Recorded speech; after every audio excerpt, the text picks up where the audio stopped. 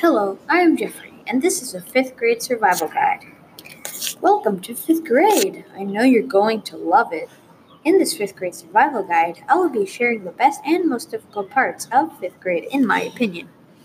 Also, I will be sharing reasons why I think those choices are the best and most difficult parts. First is the best part of 5th grade. In my opinion, the best part of 5th grade was going to Catalina Island. One reason is that they had very fun activities there that you can do.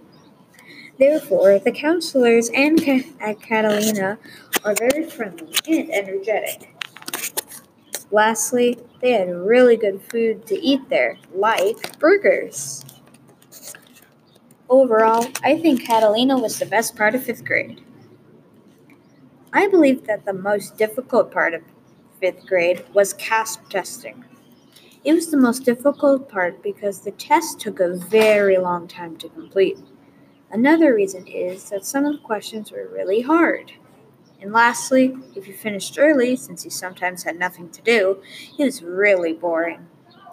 In conclusion, I think CASP testing was the most difficult part of 5th grade. In conclusion, I think the best part of 5th grade was going to Catalina, and the most difficult part was CASP testing. Many of them you may agree and disagree of. For advice for Catalina, have a lot of fun and follow the rules. Advice for CASP testing is do your best work and focus on your own work. I hope you like 5th grade. Bye.